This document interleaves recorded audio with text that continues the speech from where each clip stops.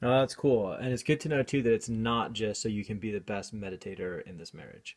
Well, I am the best meditator in this marriage, but I do think that you're becoming very good and that you're really starting to enjoy it, which is super cool.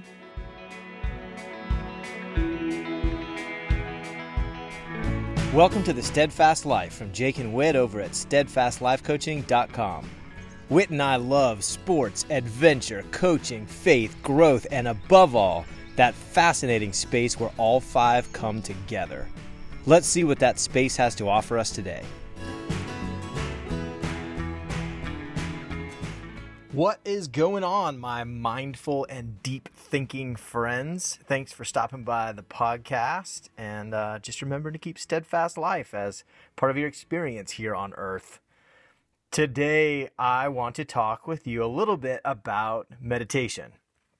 Now, I'm no expert at this. As a matter of fact, you're about to get insights from a rookie. But I have been following a lot of people that are kind of helping me understand more and more. So to sort of take you on a journey of where I think meditation has some cool value in the life, I want to start with a question. Do you ever remember the dreams you have at night? Do they ever leave you feeling kind of strange the next day? That totally happens to me. I do, however, think it's hilarious when people tell you about their dreams because they're just dreams. They're not real. There's a woman who cuts my hair. Her name's Borka. She's awesome. While she cuts my hair, I generally get a stream of consciousness account of everything that is going on in her mind. She is 100% authentic, or at least as close to 100% as someone can actually be. And it is an absolute treat for someone like me who is so intrigued by thoughts. So the last time I was in there, right as I sat down in the chair, she told me that she was in a really strange mood. And she had been all day because of this dream she had had the previous night. And then she began to describe the details of this sort of illogical, fantastic series of events and the emotions that she felt along the way, a lot of fear, confusion, and it even resulted in some broken trust between her and a friend who hadn't actually done anything wrong, which I find super interesting. Now, I've experienced that a little, but in full transparency, I'm not too impressed with dreams.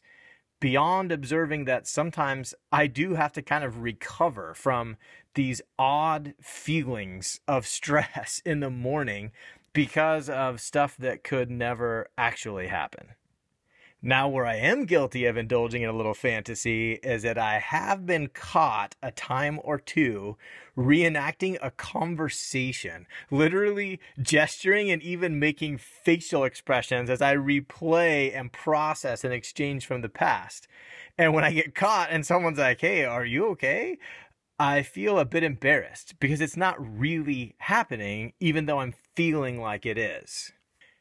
And the last little confession I have before we move forward is that I jump in my sleep, especially on airplanes. I'm not so much of a head bobber, which is always fun to watch on an airplane, but I really jump. Usually there's a volleyball flying at my face or something, and I raise my hands quickly to meet the ball and then wake up. And I feel a little embarrassed because I can feel my heart racing. My fight or flight has kicked in. I'm just a little bit scared, but nothing's really happening. Have you noticed my judgment in all of these cases? Whether it was Borka's dream or me reenacting a conversation or the volleyball coming up towards my face, I dismiss it, or I think I should dismiss it at least, because it's not really happening. But every one of you knows that you've experienced stuff like this, and the truth is, my brain does not know the difference when this stuff happens. And when I really get down to the details of real, the only thing really happening is the present moment. The thing that actually happened yesterday, the thing that really could happen tomorrow, are both fantasy in this moment right now. My mental movies from the past, the mental movies that I play while I daydream, the mental movies that play while I'm asleep, the mental movies of my future, they're all equally real in this moment, and they have the same sort of opportunity to affect the physical structure of my brain. So the physical structure of the brain has been a very trendy subject lately. Maybe it's just in my life because I was a teacher then a life coach, but the words neuroplasticity have had a major role in my life, as well as neuropathways. Neuroplasticity is the name that's assigned to the ability of your brain to make physical changes, to actually adapt in response to stimuli. And neuropathways are those physical changes. They can actually be observed via brain imaging, and those occur when we practice and learn. About a week ago, Whitney and I had the opportunity to learn from Dr. Joe Dispenza, and he teaches about stuff like this. And instead of neuroplasticity and neuropathways, he says fire and wire. He says your brain fires and wire. Specifically, he says we fire and wire practicing thought and emotion pairings through experience, either known experience from the past or unknown experience from meditation, will hardwire us for what we will live into next, because it will become our personality. Dispenza teaches that thoughts are the language of the mind and emotions are the language of the body. He describes an intimate relationship between the emotion that we have tied to an event in life and the message that emotion causes our nervous system to send to our brain to assign significance to that event. So a high emotion signals the brain to put a high significance on the event in order to remember it. Or even just to think about it a lot in the future, to rehearse the feeling that goes with the thought of that event. If you look back in your own life, I know you have experience of this, where you were either really stoked at some point or really embarrassed at some point or felt rejected or felt absolutely in love. And there's just this heavy amount of emotion, I should say. There's a large flooding of emotion, and it's signaled to your nervous system to tell your brain, make this one permanent. Remember this moment. So each day we wake up and we install the program, is what he says. And what he's referring to is we think about the past. The corresponding emotion that goes with that past is called up, and then we make all of our choices in the present from that emotion, and we keep on creating the same results and confirming who we are, who we think we are. Imagine Drew Barrymore at the end of 50 First Dates, when she wakes up each morning with her memory a completely clean slate, but Adam Sandler has prepared a VHS tape for her to watch, and he pops in the tape, and as it plays, she remembers who she is, she sees the story of her life, she gets the program installed that reminds her who she is. We kind of do that same thing when we wake up in the morning. We're just remembering our past and checking our social media and looking at our email and kind of doing all of the routine things that we do that remind us who we are, that build that emotion, and let us live our life from there. Now, that's about a 4-minute representation of a lifetime of research for Dr. Dispenza. So if you're thinking there might be a few gaps, you're right. Good job. Good critical thinking. But this is where I get intrigued. If my future is the result of my present actions, and my present actions are fueled by emotions that are coming from thoughts about other times than now, I can recreate yesterday. I can have a weird day because of the dream I had last night. I can feel scared all day because I watched a suspenseful movie last night. Or I could think about stuff on purpose. I could think about the stuff that I really want to be creating in my life and use that to fuel the emotion I want to live from that day. Imagine a scenario where you have a crazy dream, but you had that dream 3 weeks ago. And in the subsequent 3 weeks, you thought about that dream 30 different times. So the question is it a memory now, or is it a dream? If you have the neural pathway that's taking you down the thought, experience, emotion that comes from thinking about this dream, does that make it real, at least to you? So what if you could make memories of the future? What if you could mentally rehearse the future? Enter meditation. But of course, that's just mumbo jumbo fantasy land though, right? It's not like Phil Jackson won 11 NBA championships, or like big wave surfers get quality reps at rare physical or earthly events that are so effective they can actually successfully perform them when the earth does provide the waves. Okay, all that stuff does happen, plus another 2.457 million other things that I can't explain, so I'll give this meditation thing a shot. And it turns out Whitney's interested in giving it a shot too. And so here's what we have discovered. First, I'll let Whitney share her experience of meditation. The way I meditate is I will sit in a very comfortable position, usually with my legs crossed, and my hands are on both of my knees, and I'm sitting up straight.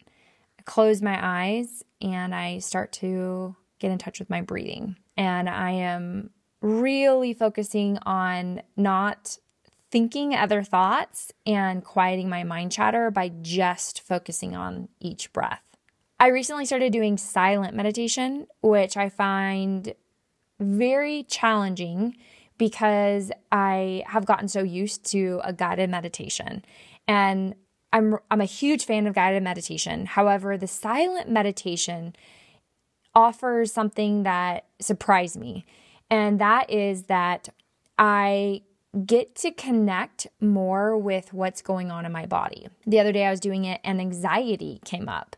And the anxiety felt like it was coming up from being still for too long, which I know that that's part of the practice. But it was also this anxiety of other things. And so through the silent meditation practice, I got to just be a watcher of all the different thoughts that came up and creating a safe space for that anxiety to be there without feeling like it shouldn't be there or judging it, which is usually what we do when we're so busy doing other things. I would say there are a significant number of changes. For me, probably the most valuable has been my ability to quiet my inner critic, to quiet some of the mind chatter that is constantly saying, do more, be more, you should be further. And when that starts to quiet, now I can be more present. And that's been a work in progress practice for me. I think another benefit has been having a stronger relationship with myself, because I am taking more time to be in tune with where I am rather than just constantly distracting myself, being too busy to actually know what I'm feeling or what I'm thinking. And so that's been super powerful. One thing I would offer is it is a wonderful practice I believe every single human can benefit from. It doesn't matter what your personality is, and it doesn't matter what your goals are, because it offers you to quiet a part of your brain that usually keeps us very dissatisfied, very unhappy, and constantly looking at all of the things that we don't have or all of the things that we aren't, in terms of who we are as people. And when that quiets and you learn how that feels, it offers a whole different experience in your day-to-day life. And so I would say that if you're contemplating, should I meditate or should I even consider it? I would say absolutely yes, but don't change your mind until you've practiced it for at least 7 days consecutively. Thanks, Whit. I always love it when you've got the time to be on the podcast. Now, me, on the other hand, I am the worst meditator in my whole marriage. But that's okay. I'm a beginner. And I figured that if I'm going to tap into a power beyond my understanding, if I'm going to do something that's really hard to do, I am going to first try it the way the creator of the universe suggests. In Philippians 4:8, it says, "And now, dear brothers and sisters, one final thing. Fix your thoughts on what is true and honorable and right and pure and lovely and admirable. Meditate on things that are excellent and worthy of praise." I decided to give it a shot. I decided to hang out with Jesus in my meditations, and this has been going on for about 2 months now. Here's how it goes. In the morning, I read the Bible. Then I get in touch with my breathing. I practice being aware that I am more of my thoughts, feelings, and experiences. I become aware that I am part of something bigger, that we're all connected, and when I can get out of my limiting box, I can connect to the Holy Spirit in more of a, "oh, hello there" type level. Once I'm dialed into the Holy Spirit, we go meet God the Father and Jesus at various places. But the travel is really important. And this is what I heard a lot when I've asked people what they struggle with meditation. It's the constant barrage of your to-do list that keeps coming into your restless mind. Well, I have a lot of competing thoughts as well, and they want in. So what I do is I kindly remind myself that nothing is as important as spending time with my all-powerful buddies right now. And then I visualize floating up above all of my to-do business, and I go to prioritize this time. Now, this travel, this visualization is really important because it's the only way I can quiet it. I start to first envision the stuff I need to do, and then I literally envision myself rising above it. And I pause at certain distances to try to really get a look at it, and then I rise higher and higher, and I see the lake that's by my house get smaller and smaller. I see the town get smaller. Sometimes I look at the highways and watch them get smaller, and I really just force myself to dive into this image of everything getting smaller as I rise higher. And it has genuinely helped me quiet all of the to-do lists in my mind. So once I do this, I get to have all sorts of cool conversations. I've received hugs from loved ones. I've been at the top of mountains. I've surfed. I've walked along the beach asking questions of God.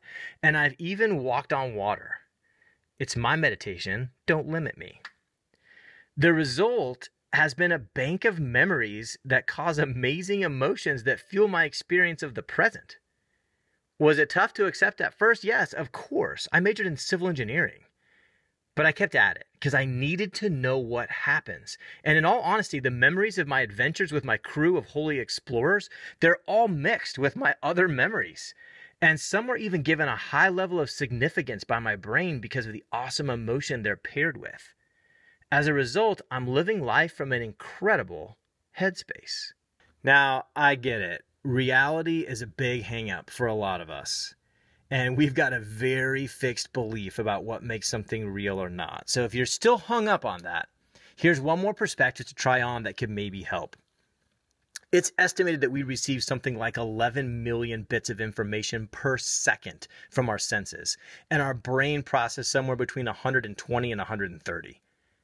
So if you were able to see the 125 bits that the person next to you processed in the same second that you processed your 125 bits, no gambler alive would be willing to take the bet that it's even close to the same as your 125. Which is exactly why your silver bullet political insight that pops into your head that you know is going to change the world and you post it on Facebook, it still hasn't gone viral. It's because your brilliance is based on your 125, not anyone else's. So if you're processing such a small amount of what makes up reality, and you have the ability to choose your 125 in such a way that it improves your life, why not learn the skill of choosing? Thanks for joining us today.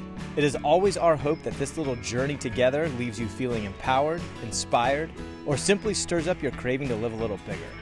If you want more, you want to go deeper, you want to ask a question, or you know someone who might be able to access more joy with a little bit more steadfast in their life, then please head over to steadfastlifecoaching.com and let's get connected. Have fun out there.